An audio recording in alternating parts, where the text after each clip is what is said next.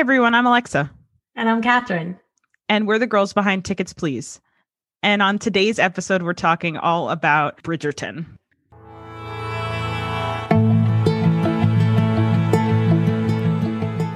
You guys, I have strong-armed Alexa so hard into watching This Is Us. Like at one point I thought I was going to have to bribe and or threaten her. It was one of the shows I was most resistant to watch for some reason. Okay, so what you've told me, after you saw the first few episodes, one of the things that you don't really love about This Is Us is that you feel like, well, I'll let you say it in your words. I want to be able to articulate this truly because it seems like I'm being extra hard on this show and I don't know why. There's something to me about it. Because I watch shows that I watch A Million Little Things, which is very similar. And I watch other shows that are sappy, but this one feels sometimes overly saturated in the saccharine of making people cry. And I feel like it has a reputation for every episode you're going to cry. And that seems to be whoever likes it because they cry every episode. And it's a weird stigma that I have about it in that I don't want to play into their hand of you feel like you're being manipulated. I do. I feel like they're sitting in a room and coming up with these stories with the intention of making everyone cry every episode. And it's frustrating that it's just designed specifically for that. I don't know why it bothers me so much. So as you were crying through the most recent 6 episodes, I was so mad. You were they got me? Yeah. I was damn it. And I know you promised me that I'll come around. I really, really dislike Kate's character and all the stuff related to Kate.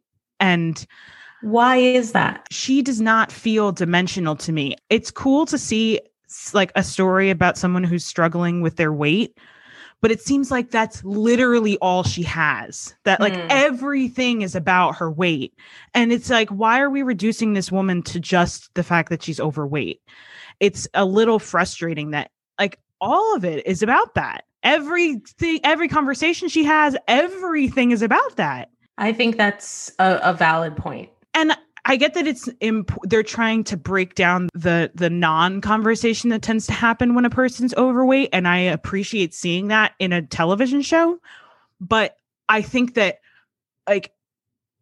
only making it about that, I guess for now, I'm only in the first season, so maybe she grows into something else. But it seems just even with I just watched her get the job for the woman from Twister. I don't know what her name is in the show, working for her as I guess an assistant or something. And I was okay, good. She's getting a job. How exciting. She'll get something else. And then that ended up being about her weight too. I'm Jesus Christ. Can we give her something else? It's annoying. I want to ask you a question, but I don't know how to ask it without giving anything away. Oh, you can give it. I know so many spoilers from the show. You can give it all away. Okay. So what's her situation romantically right now where you are? Right now, Toby just had his heart thing and is in the hospital right now. He just had surgery in the last episode that I watched. So, and she said they just had a thing where she said she loved him and he said he loved her. And it seems like they might be getting married. I don't know if that's an actual plan or they're just saying in the future we're getting married. So that's what's happening now. Okay. Her story does get much more dimensional. It does? Okay. Yeah. Because I was a little worried about Kevin too, because he seemed a little one-dimensional as well, but he has got a little bit, he's at least funny. What's happening with Kevin right now? Kevin right now is, doing the play. At the first actress that he was dating who left the play unexpectedly, and then he started dating the writer of the play. The first actress came back and he rejected her, but now he's got a little conflict with the writer because he said he wanted to be with her because it was the right thing to do, which was horrible and shitty. It's so funny to hear you talk about this in detail because none of those people have any fucking bearing on the show whatsoever. So it doesn't matter that you don't know their names. It's all or that even he's their got. story. It's all that he's got going on right now. So, because that's what I also have a little struggle with. It seems very lopsided. Like they spend, and I appreciate it because they're far and away my favorite people to watch. They spend so much time fleshing out what's going on with Randall and Beth and with Will. I mean, and like, do honestly, they not make should the just show? cut out the rest of the people. Like, I don't like it should be about Randall and Beth and their family, and then have Kevin and Kate come in occasionally, and then have it be the flashbacks, because that's all I really care about watching. I want it to be the Randall and Beth show. Yeah. Like, that's all I care about. So I hope that whenever this show ends, that they do a spin-off show just about their family. I love them. I love them so much. You have no idea how much, like, this is the first time I'm here. We're talking about it so the first time I'm hearing you say that, like, how much joy that brings me, because they are like dream team. I'm so glad that they were on your favorite couples, because the only reason they would have not been on mine is because I hadn't seen the show. Like, they are amazing. I love Randall on his own. Randall is he not amazing? Like one of the most amazing humans I've ever seen in TV. Like, he's so I cannot good. Wait. I cannot wait for you to get to the later seasons, because the amount of stuff that Randall like goes through and works through, both him and Beth together, but also like on his own, is, I mean, amazing character development, and his acting. I was just going to say, the actor is completely, he has so much subtlety to his acting. There is so much nuance. Like, in like one scene that sticks out is when he finds out that Rebecca knew about Will from his whole life, and he's like super obviously mad, and is in his bedroom making the list of reasons that he's mad at his mother. And then, my gosh, so one of the reasons that scene sticks out to me as far as his acting is concerned is because Will and Beth come in the room. What are you writing, babe? List of reasons I'm mad at my mother. I got 22 so far. And don't think I'm ignoring the fact that you lied to me, too. When I showed up at your door 2 months ago, you acted like you didn't remember abandoning me. I was respecting your mother's wishes. Which is why I'm second maddest at you. You're in third place. What? I've been trying to get your mother to tell you the truth since I found out. Which is why there isn't a Beth or William list.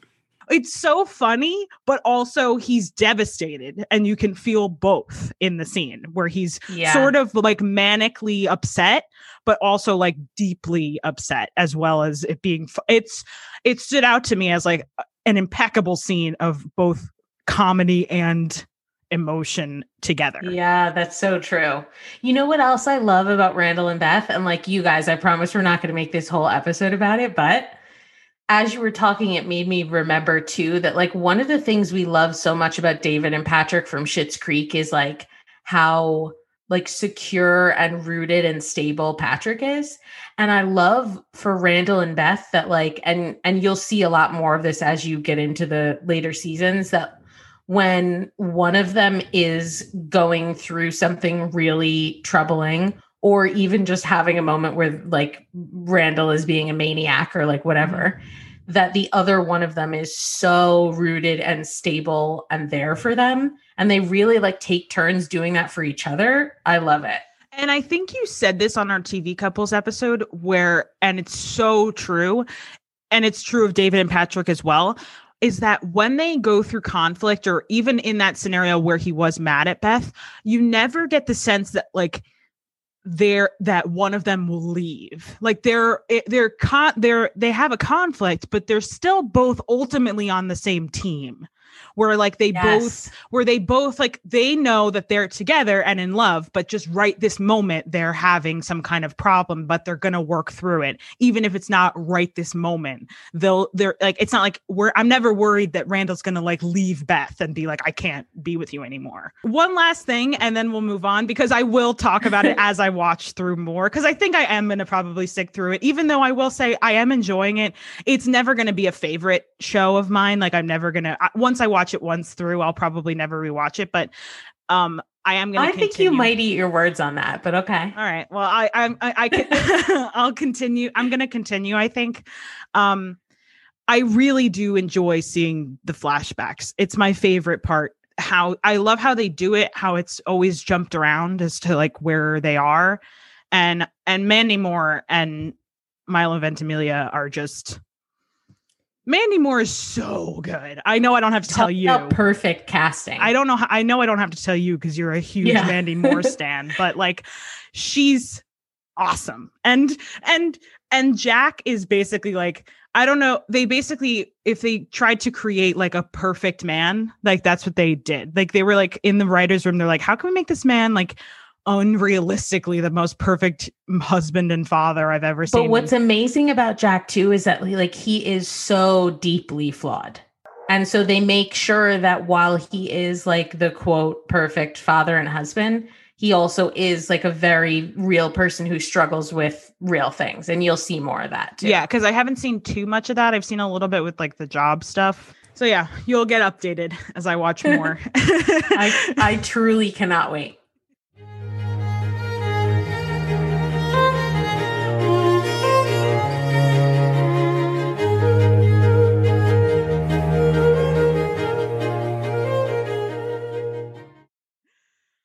Okay, so let's get into it, man. Let's get into Bridgerton. Oh, I don't even know where to begin with this show. If we hadn't agreed to watch this show, to do an episode about it, and of course, like, because everyone's talking about it, I would not have made it past the first episode. And I know we touched on this a tiny bit when we spoke the other day, but I am like beyond done with shows doing that. I think things need to get started a little bit quicker. I get that they're trying to tell a story over a period of time, but this show in particular is so unbalanced. The beginning is so slow. I watched the first 4 episodes. Right. It's not until I can tell you exactly when the turning point is. It's the duel.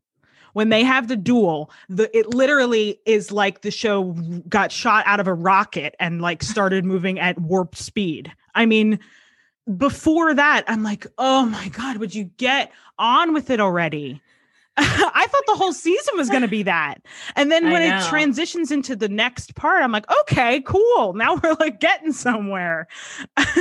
Because I thought the whole thing was going to be about whether or not she marries the prince or the duke. So once you finally saw it all, because I was a few episodes ahead of you as each of us were watching it, and we made sure not to discuss anything about the plot, but I did text you and say like, oh shit, it does get better. Yeah. You had an emotional journey with this show because when I first talked to you about it, you had only seen 1 episode and you told me it was a slog to get through the first episode. And you were like, I'm watching it. Was this the show you told me you were watching at like 1.5 speed or something? Yeah. So you were like, I'm watching it at 1.5 speed. I'm like trying to get through it. And then you texted me, you're like, it got a little better. And you're like, I still don't really like it, but it got a tiny bit better. And then you're like, okay, I love it and wish there was more. I'm like, what? You're like, what could possibly have happened? And man, oh man, when I got to it, I was like, oh. It's like the characters finally came alive. And I don't mean like, I'm not even talking about like the sex scenes and stuff. I'm just talking about like their personalities. It's like they finally leapt off the page. Yeah. Like, how long did they make us wait for It's like the Duke finally grew a personality halfway through. I'm like, oh my God, he actually like has thoughts and feelings that are not just like robotic man where he's just like walking around being hot. I'm like, what? When they had that argument the night, like when they got to the inn on the night after they were married, and they had that argument. I cannot stop thinking of you. From the mornings you ease, to the evenings you quiet, to the dreams you inhabit. My thoughts of you never end. I am yours, Daphne. I have always been yours. I do not understand. I do not know how to be any more clear. Well, do not get angry. I'm not angry. You look angry and bothered. Look at you, you're downright flushed. Yes, that is what happens. When one is angry. When one burns for someone who does not feel the same. I was like taken aback. Like I may have even gasped because I was like, oh, okay, the Duke has some shit to say. Okay. I was like, dang. And then I got worried because when he had the little speech before the scene you're talking about, when they're in, when they go to the Queen to try and get married sooner. Majesty, it was love at first sight. It was not, Your Majesty. The young lady flatters me. It was not love at first sight. For either of us. There was attraction, certainly. At least on my part. But Miss Bridgerton thought me presumptuous, arrogant, insincere. All fair, really. And I thought her a prim young lady barely out of leading strings. Not to mention the sister of my best friend, and so romance was entirely out of the question for both of us. But in so removing it, we found something far greater. We found friendship. You see, Miss Bridgerton and I have been fooling all of Mayfair for quite some time. We have fooled them into thinking we are courting. And really, all along, we simply enjoyed each other's company so much we could not stay away from one another.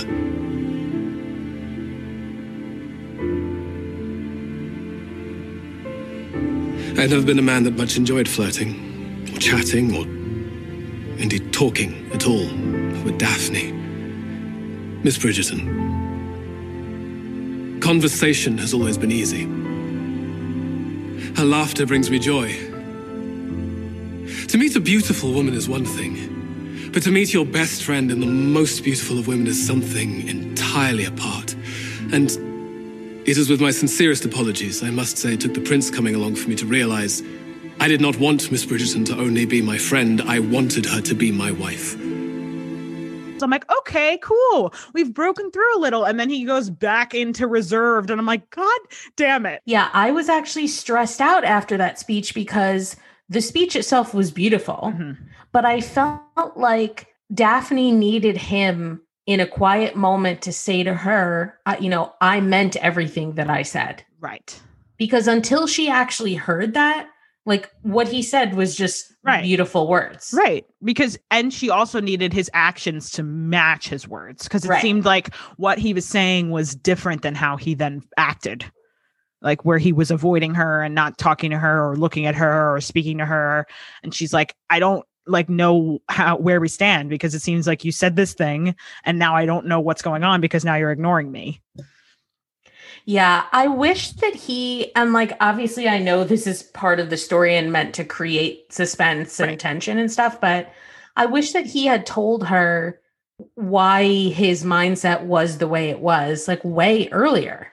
So this is one issue I had a little bit. So the whole thing with him not feeling like he can have kids because he made this not promise, I don't know what you call it, to his father on his deathbed. Declaration, maybe? Threat or something. I don't know what it is, but to his father on his deathbed that he wouldn't have an heir. It was difficult to grasp a little bit because it was hard to put myself in that time period of where something like that would have a lot of meaning and be as important as he put it. Because to us, it kind of is like, all right, just he's not alive. Just don't do it that. What is it? I don't know. It was hard to get his motivation behind that because it just seemed like he was throwing away so much just to get back at his dad. And then I sort of didn't understand when they finally get past it, what actually changed? What is it that maybe I missed it. Maybe I wasn't clear, but when they finally have the conversation in the last episode or the second to last or whatever it is, where he does say okay, let's do this. What is it just that he hears what she has to say about loving him and things like that, and that changes his mind? It just seems like the conflict was so strong for so long, and then he kind of just gets over it and decides that he is going to have an heir and not care. I think, to speak to your first point about not totally, feeling why he would have said that in the first place, I think if we think about that time period and the significance of honor and of your word were so much bigger than they are today. Mm-hmm. And like, even if we think about the duel, like that would never happen today. And the whole reason it happened was because it was to the brother, that it was Right. It was an honor thing. Right. Which of course to us is ridiculous. Which ultimately I did get on board with, because I'm like, okay, I understand that to him, like that is just as like important as anything else, because he said this and it's his word, and he said it to him on his deathbed, like moments before he died, and that is important. So I ultimately got on board, which made it even more frustrating when it seemed like it just got thrown away. So what made him finally change his mind? I think when he finally put down his guard and allowed himself to really, really love her, combined with her explaining to him like how much of his own happiness and their happiness together that he would be giving up just for that grudge, that like the scales don't balance there. Yeah. It just seemed a little like all the things that I guess it was just a moment of realization. It just seemed like nothing had really changed. Like all that stuff was true at the beginning of their marriage, like when he was throwing all that, like it was never, I don't know. It just seemed like nothing had really changed. I guess it was just him realizing it. It was a moment of awakening, like you said, or not even I mean, yes, there probably was like a moment, but there were a lot of things leading up to it. It's almost like if you picture like a knotted chain, right? There are a lot of things leading up to it where like you're fiddling with the chain, you're pulling this piece out, you're moving this, you're putting this through you're like sorting, like starting to unravel it. Mm-hmm. And then some of those final moments and final conversations are like when you finally grab the right piece and the whole thing unravels. Okay, that's actually a really good analogy, because I struggled with it a tiny bit. I ended up getting over it because it was just TV and I just got on board. It was just seemed like the whole season had been talking about this one, or not the whole season, but the second half of the season was all about this one conflict. And it seems like nothing had actually changed to make that different. And it seems like he just kind of decided, I don't care about the grudge I have with my father, and let's just be happy. It seemed a little sudden, but I guess if I watched it back and really focused on his journey with it, that it probably wouldn't feel that way. Yeah. I think also when she says to him, like, I found the letters that you wrote to your father when you were little and I read them.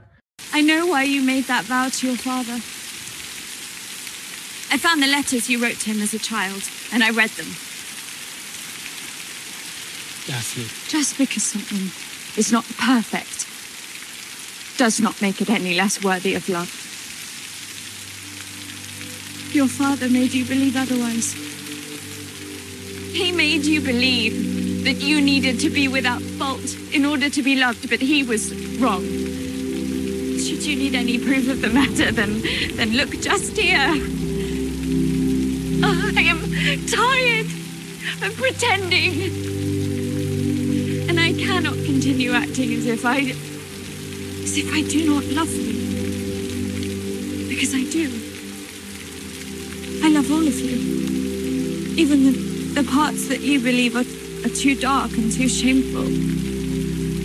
Every scar, every flaw, every imperfection. I love you. You may think you are too damaged and too broken to ever allow yourself to be happy, but you can choose differently, Simon. You can choose to love me as much as I love you. That should not be up to anyone else. That cannot be up to anyone else. It can only be up to you. Part of what unraveled the chain, so to speak, is that once he had finally spoken all of his truth to her, they say like shame dies in the light, right? Yeah. So once he finally got all that out, like just the process of doing that unraveled a lot of it. And I bet, just like you were just saying, when she does say to him, like, I found the letters that you wrote to your father and read them, I bet a part of him was also feeling like now he knows that when she says that she loves him, that it is all of him. Like, it's not, because there was probably a part of him where it was like, she thinks she loves me, but she doesn't know the whole story. But now that he knows, she knows the whole story and still is like, I love you. That probably is what did it. I just solved it from you explaining it and me saying it, that actually does fix it. You're probably right. He just didn't believe that she really loved him for all that he was instead of what he had appeared to be at first. Yeah. There's like, I think some, which I'm excited to see. I'm sure this is going to be many seasons because there's like 9 books, right? I think 11. Oh, wow. Okay, cool. And I know that all of them are about each like different person, which is very cool. I'm very excited to see each one be sort of like its own like anthology about each character, which will be awesome to see. Because I think the next one is about Anthony. Oh, cool. Okay. I'm think. interested to see who he ends up with. Yeah. What did you think about that relationship with Sienna? Was her name? I think? Sienna, the opera singer. I don't know how I feel about Anthony. He sort of is like the OG fuckboy. Like he's like he sort of sucks, but I also like him. So it's hard to like, I had trouble with his character a lot. You know what I found confusing about that storyline is actually at the very end when he goes to pick her up to take her to the ball and she's there with that other guy. And she basically gives, like a monologue about, I am comfortable. I am content. That gentleman upstairs, he sees me for who I am. Unlike you, he does not wish for me to don some ridiculous gown and go with him to some absurd ball. He does not wish for me to change. And neither do I. But also at the same time, I didn't necessarily think that he was trying to change her. To me, when he said, like, come to the ball with me, I thought he was saying, like, all this time he'd been too scared to follow his heart and, like, bring her into his world and say to everyone else, like, screw your opinions, this is who I love. And to me, when he finally said, come with me, I thought it was like a turning point where he realized his own bravery and said, like, actually, I don't care what anybody thinks or says. And this is who I love. And I want her to be with me. I 100% agree. When she said that, I felt like I wanted to say, like, no, that wasn't it. Like, he wants to bring you into his world. And sure, maybe you might wear a dress that you wouldn't ordinarily wear, or I don't know. But I was going to say, or even be in an environment that you wouldn't. But that's not true because she was still at a lot of those events and stuff. Right. And it's not like, I don't know. It is a little weird. And it's also, she sort of painted herself as like, she made it like she was like some sort of, I know she's, I guess, technically considered like a tradeswoman because she is not in like high society and like in the courting process, but like she's an opera singer. I don't know. It just was weird that she's like, right. Like there is an element of glamour to what she does. She's not like, like mopping floors. Like it was weird. I agree. And it didn't seem like that. I want to say that it was a problem of like telling instead of showing. It seemed like they were, this could be a symptom. I didn't read the book. So, I mean, this could be a symptom of that. His story just wasn't as featured in this one as maybe it's fleshed out in the book. And maybe there was a little bit more of that. And that's sort of where they wanted him to end up. And they didn't really do a good job of like devoting quite enough time to develop his story with Sienna. And maybe there is more evidence that should have been in the show of him doing that, but it didn't. You're right. I think what we saw in the show is not at all Anthony trying to make her into like a high society woman. Didn't seem like that was ever what he was trying to do. In fact, it seemed like the opposite. It seemed like he actually didn't want to embrace the high society of his life and was like, I want to be. And at one point even said, I'll leave all of this and be with you. It was weird. I agree. It did seem a little, I'll be interested to see if they like backtrack it at all. Like if we see her again, if she's still involved or if she's literally done and he does end up with somebody else. I'll be interested to see where they take his character, because I agree that what she was saying didn't really match what we had seen their relationship to be. Do we want to talk about the Marina thing? The cousin that was pregnant. Who was pregnant? Mm-hmm. Okay. What did you think of that? I went back and forth between whether or not I agreed with like how her story played out. I thought it was interesting, but there were parts of it that felt odd to me. One of them was when she first came to the house, she seemed to be, I don't know, she was like soft-spoken and sweet. And then there was like this moment where she finally realized that she, you know, of course she fought against marrying that like gross, horrible guy. But then there was like a moment where it clicked and she realized that she did have to marry someone. Yeah. And then suddenly they turned her into this like scheming, lying, it was like a little bit out of left field. I agree. And I also felt like, and we'll talk a little bit more about this, I'm sure, because I have some stuff to say, but like, I just thought, I love the diversity of the cast, but there are some issues there as well. And I thought if we were going to make one of the cast members into someone who suddenly was like a liar and a schemer, I didn't think that it needed to be a person of color. And I also didn't think we needed like the shamed, pregnant out of wedlock, you know, bad, quote unquote, bad girl to be a woman of color either. Where like all these other like high society, perfect, virtuous white girls are flittering around and like finding love.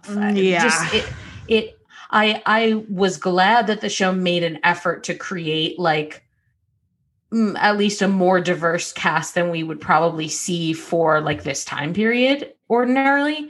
But I don't know if I totally loved that aspect of it. And it's interesting because I thought in the beginning that they were going to go the opposite route. Because at first she is like, she's beautiful. She's the only one that's got any collars. I thought, oh, this is great. She's going to come. Yeah, I was like, there's going to be 55 guys lined up. Right. And I'm like, awesome. She's going to be the only one. They're not going to be able to find anyone for her 3 actual daughters. That's exactly what I thought I was like, this is amazing.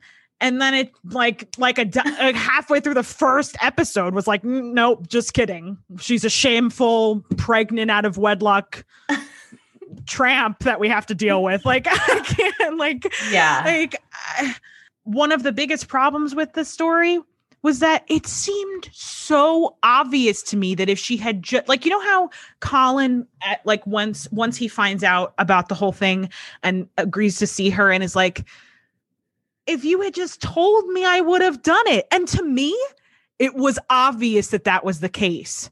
I was like, why didn't she just tell him? To me, it was very clear that he would have reacted that way. Annoying that she was so blind to the fact that he was a decent person who would have 100% just been like, yes, let's get married. I know that this is not my baby, but I will do this for you. I didn't really realize that. Oh, really? Like once he said it, I felt like, oh, cool. Like, you know, like he's a good guy, like good for him. Mm-hmm. But before him having said that, I didn't think like, really? She should just tell him. Oh, really? See, obviously I didn't want her to deceive him, but I wasn't thinking, just tell him, he'll be fine with it. I did think that. Maybe that was me. But I was like, I thought she was going to too. Like when they have the like party at the Bridgerton house and the families are meeting and they have that like dinner and she goes out into the hall and speaks with him. I really thought she was gonna tell him. And then she just further is like, no, let's just like run and get married in secret. I'm like, you're a horrible person. Like, like And then they try and But I don't think she was a horrible person. I don't either. I don't, because and the show doesn't want you to think that either because of what they do after where she has the scene with Daphne where Daphne's like, I get it. And you didn't do anything wrong. You did what you thought you had to do. And to be honest with you, I would have done the same thing is what she basically tells her.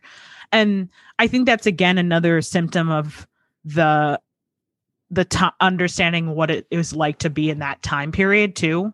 Mm-hmm. Because obviously it is incredibly different for her to have this baby out of wedlock than it would be obviously like now.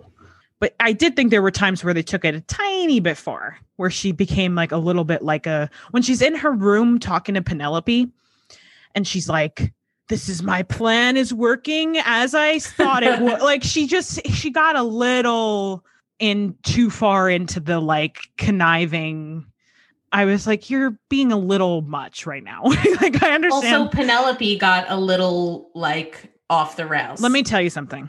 So I think that this might be an unpopular opinion, but I'm curious to hear what you say, because it seemed like all the articles and stuff I was reading said the opposite of this. I deeply, deeply disliked both Penelope and Eloise. I really didn't like either character. And it seems like everyone loved them both. And I was like not at all on board. I thought Eloise was kind of funny. I didn't mind Penelope until she started acting like a maniac. Yeah. I don't see why she didn't just say to, like they had built they built a bond in the beginning, right? Like her and her, I guess technically she's her cousin. I don't see why she didn't say to her when she first saw that her and Colin were, like maybe into each other. Why didn't she just say like, oh, like have feelings for him? Like, are there any other guys you're interested in? Like, that's something that would have been appropriate in that time to say. And also, like, I thought it was dumb that, like, it took Marina so long to realize. I was like, when she finally says it, I was practically like, yeah, no, Adoy. You couldn't tell that this is what was going on this whole time? That she's, like, blindly in love with him? And that's why I think Marina was probably understandably so wrapped up in like her situation that she didn't have room in her head probably to even think about it. Yeah, that's true. It was just like, I don't know. I really disliked Penelope. I thought she was annoying. And it seemed like I was supposed to feel sorry for her, and I never did. I felt sorry for her at first, but the more she started acting that way, the less sorry I felt. And then what about Eloise? Because it seems like the internet is in love with Eloise, and I am not in that camp whatsoever. I didn't have any positive or negative feelings for her for the first few episodes, but as the show went on, I actually thought she got funnier, and yeah, I don't mind her. I think it was more that she was that archetypal character that's like, I don't want to conform to the society. For sure. So like it seemed like she never really got anything beyond like that. It seemed like that her whole character was based on the fact that she's different. She's the second child that doesn't want to be whatever. But so I just didn't.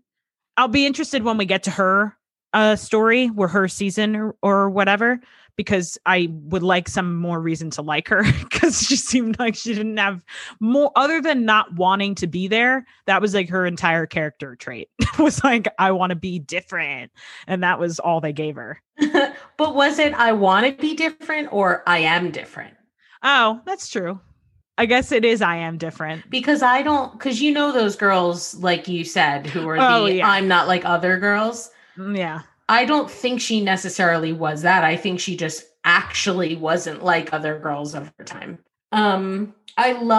So when I started the first episode and I noticed how many Black people were in positions of wealth and power, I was like, fuck yes. I was so into it, especially because of the time period. Because you never like, I mean, I don't watch a lot of period pieces anyway, but like the ones that I've seen, like it never looks like this. Yeah. And I loved it. The queen was a badass bitch. I very loved cool. the queen. She was awesome. She was. And like the other thing I would compare this to is when I saw Crazy Rich Asians, I remember walking out of the theater and saying it was so nice to watch 2 hours of a movie that was like all non-white people.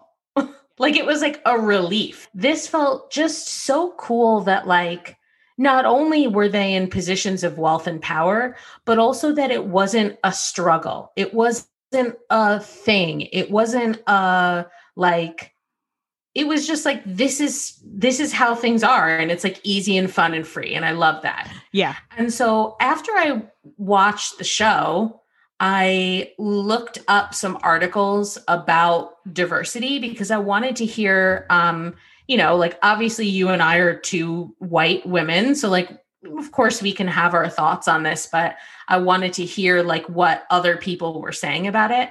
And I found this really interesting article. It's on Refinery 29, and we'll put a link in the show notes. It's called A Double Hot Take on Bridgerton, Race and Romance. And it's by Ineye Komenibo and Kathleen Newman Breming. And they talk about just basically like all the different considerations in terms of like race and how race was represented and how race was talked about and also how it wasn't talked about on the show. I know there's a lot of conversation like within the Black community about how sort of like media and like the movie and TV industry and even just like general society tends to highlight and favor light-skinned Blackness over darker-skinned Blackness. And they talk about that in this article. I don't feel like it's necessarily my place to like give my commentary on that, but they say a lot of thought-provoking stuff that I think is worth reading. Basically, they say like, if this was going to be a sort of fantastical, quote, colorblind world, which of course we know now that like we don't want to be colorblind, like we want to see color and have these conversations. But if for the purpose of this show, it was meant to be a quote, colorblind world, they actually did have a conversation about race at one point. They touched on it really lightly where I can't remember, I think maybe it was Lady Danbury said like, the reason why we're here in these positions is because a king fell in love with one of us. Mm-hmm. And what they say in this article is basically like, so you're going to touch on race enough to where we know then that it is a factor, but then you're going to drop it and not discuss it or highlight it or anything ever again throughout the show. Mm-hmm. It was sort of like a halfway thing, like either don't mention it at all or like give us some real commentary on it throughout the show. And then also how there were quite a few Black characters in the show, but that none of the really like central love stories were based on them, like any of the Black women. There's a lot to think about there. I don't know that I'm educated enough to like voice all my opinions on it, but I think there's a lot to think about there and it's worth thinking about. Agreed. Well said. I'm glad you brought that up.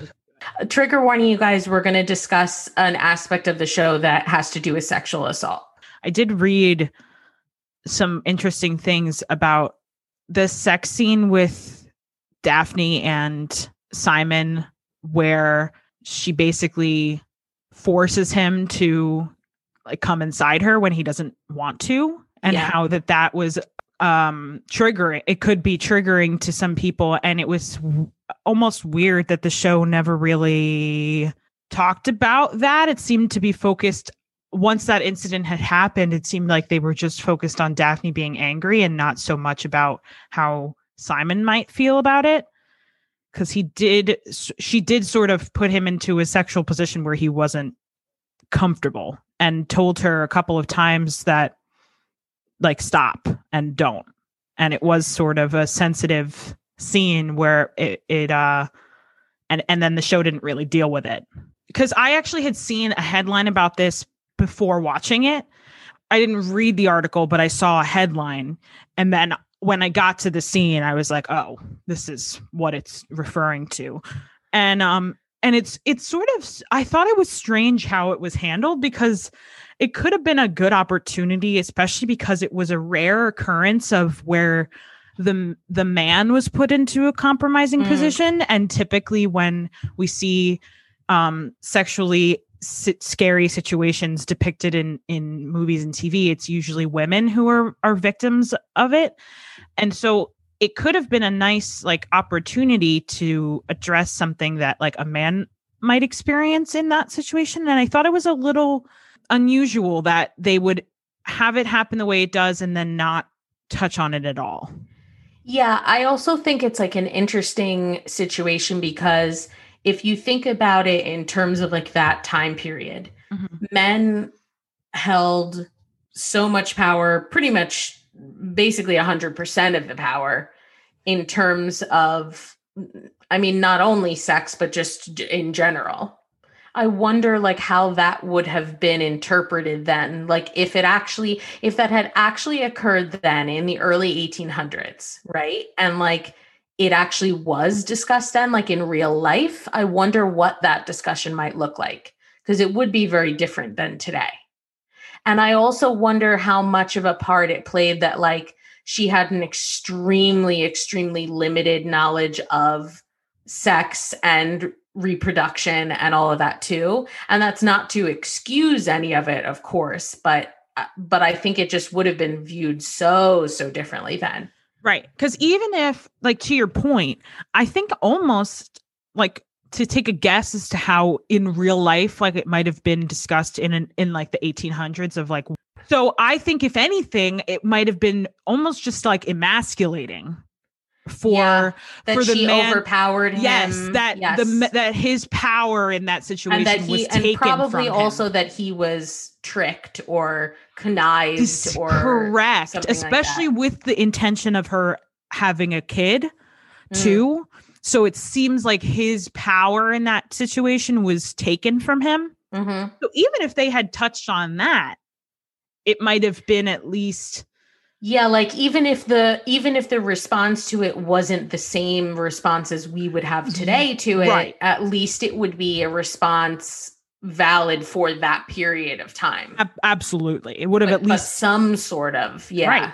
It was weird that they were like, after that situation, they only focused on her being mad. I was like, I think there's another side to this that is not being addressed at all.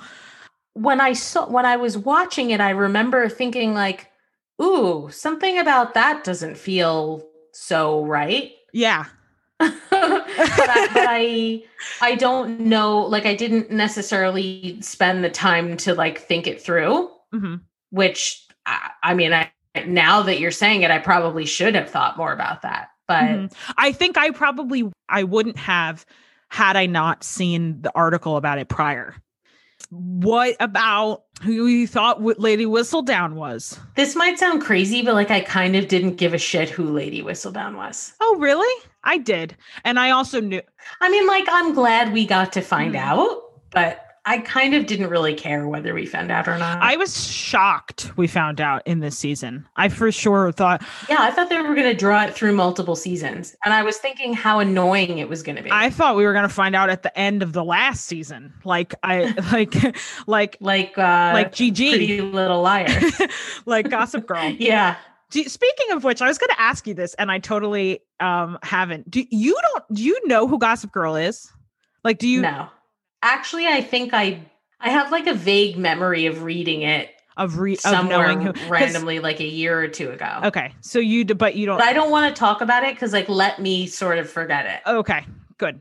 Like it's like halfway forgotten in my mind. I think I maybe know, but I want to like pretend like let my brain forget that I know. I was curious because like this isn't giving anything away for Gossip Girl because I wouldn't dare do that. But it's interesting because Gossip Girl, they did not know who they wanted Gossip Girl to be at the beginning. So it like you would not be able to through the show figure it out because nobody makes any sense because they didn't know who they wanted it to be at the beginning. And I think in the books they never tell you who it is. And so I was interested with this show because I figured this was the opposite, in which they did know who it was and like had it. It wasn't like they were writing it and then just was like, who do we want it to be at the end? So I was nearly positive that it was Penelope. I knew it was her from very early on. I thought I don't want to talk too much about why I thought, because it might inadvertently color your opinion of Gossip Girl weirdly, and we'll talk about that at one. Okay. So, but I thought it made me. I was happy to be right, but I was annoyed that it was her because I disliked her so much. I feel like I know what you're going to say, like what you're wanting to say, but are not going to say. Yeah. It's because it's. Should I say it to you, or is that going to ruin it? I don't think it'll ruin. To be honest with you, if you had told me you knew who Gossip Girl was, it does not have any bearing on the show because of what I said. Because it's not as if you're spending 6 seasons trying to figure out who it was. You couldn't. It doesn't make any sense. Like there's no. Go ahead. Say what you were going to say. I think what you were going to say is one of the main reasons why you believed it was Penelope is because she was the closest to the character who was trying to figure out who it was. Oh, actually, no, that isn't what I was going to say, but I'm going to say it anyway. So I think why I knew it was Penelope is because the type of character she is a similar-ish to what ends up happening with Gossip Girl. It's because it was the kind of thing of like, it's the person you least expect, but if you think about it, it's also the person you most suspect. So like that's how I kind of knew it was her, because I was like, oh, like right under your nose kind of person. Yeah. Oh, you know what I wanted to ask, and I actually meant to look this up and I forgot to. What's the significance of the bee? Oh, I was reading something about this. It's got something to do with Antony, of all things. It's got to do with how their father died. I think he died of a bee sting. Oh. Okay, yeah. The common theory is that the bee hints at a second season focused on Antony Bridgerton. As you may know, Bridgerton is based on a series of romance novels by Julia Quinn, each one focusing on a different Bridgerton sibling. Bees have an emotional meaning for Antony. An allergic reaction to a bee sting is what killed his father, and this is what led him to take the Viscount title. It's interesting that they would do it like that because there's no context, unless I missed it. There's no context in the entire show that bees have anything to do with any of it. Yeah.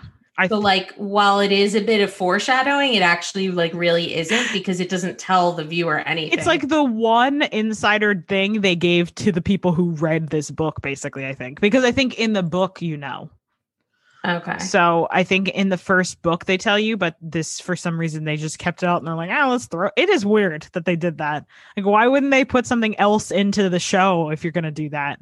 Because you couldn't possibly know, like, even guess what it means. You couldn't guess at all what it means.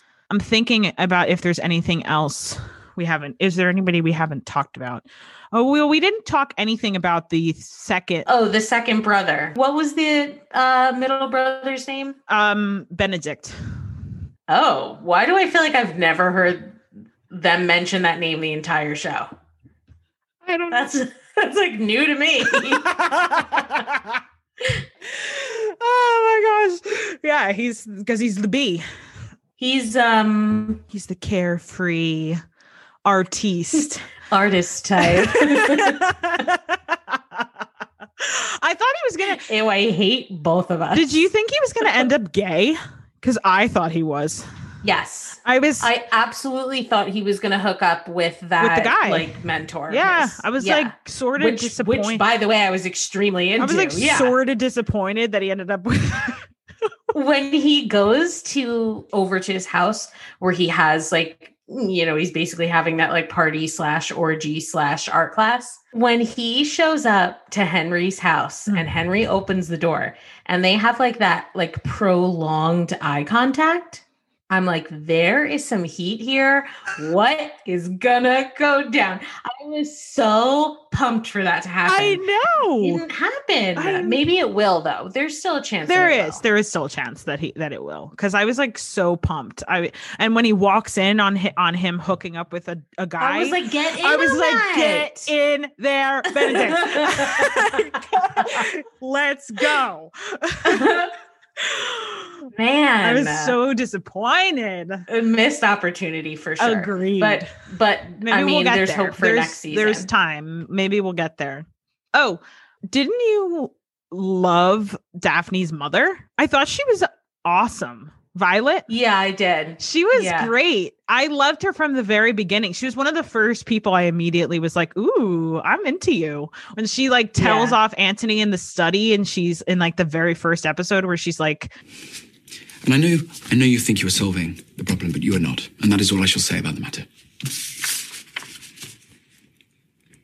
The Duke will be joining us as our guest at Vauxhall tomorrow evening. Now, I admit it was not easy to convince you overstepped. She is my eldest daughter. And she is my responsibility, as are you. Responsibility? Do not make this any more difficult than it already is. I wish to know something, Anthony. Tonight, when you leave this study that you continue to keep at your family home, are you to return to your bachelor lodgings across the square, or will you pay a visit to a certain soprano that you tend to in an apartment that you pay for on the other side of town, relying on your younger brothers to one day do the job that you cannot? You like to speak of responsibility. My dear son, of duty? Pray tell, what should you know of it? I sit with her in that drawing room. Do you know what I see? A young woman who is terrified because she knows what kind of life, what kind of future awaits her should you continue to get in her way.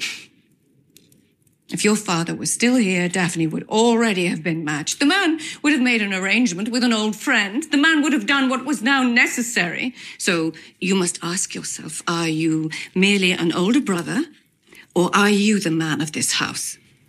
Yes. I was like, go, Violet, go. I loved her.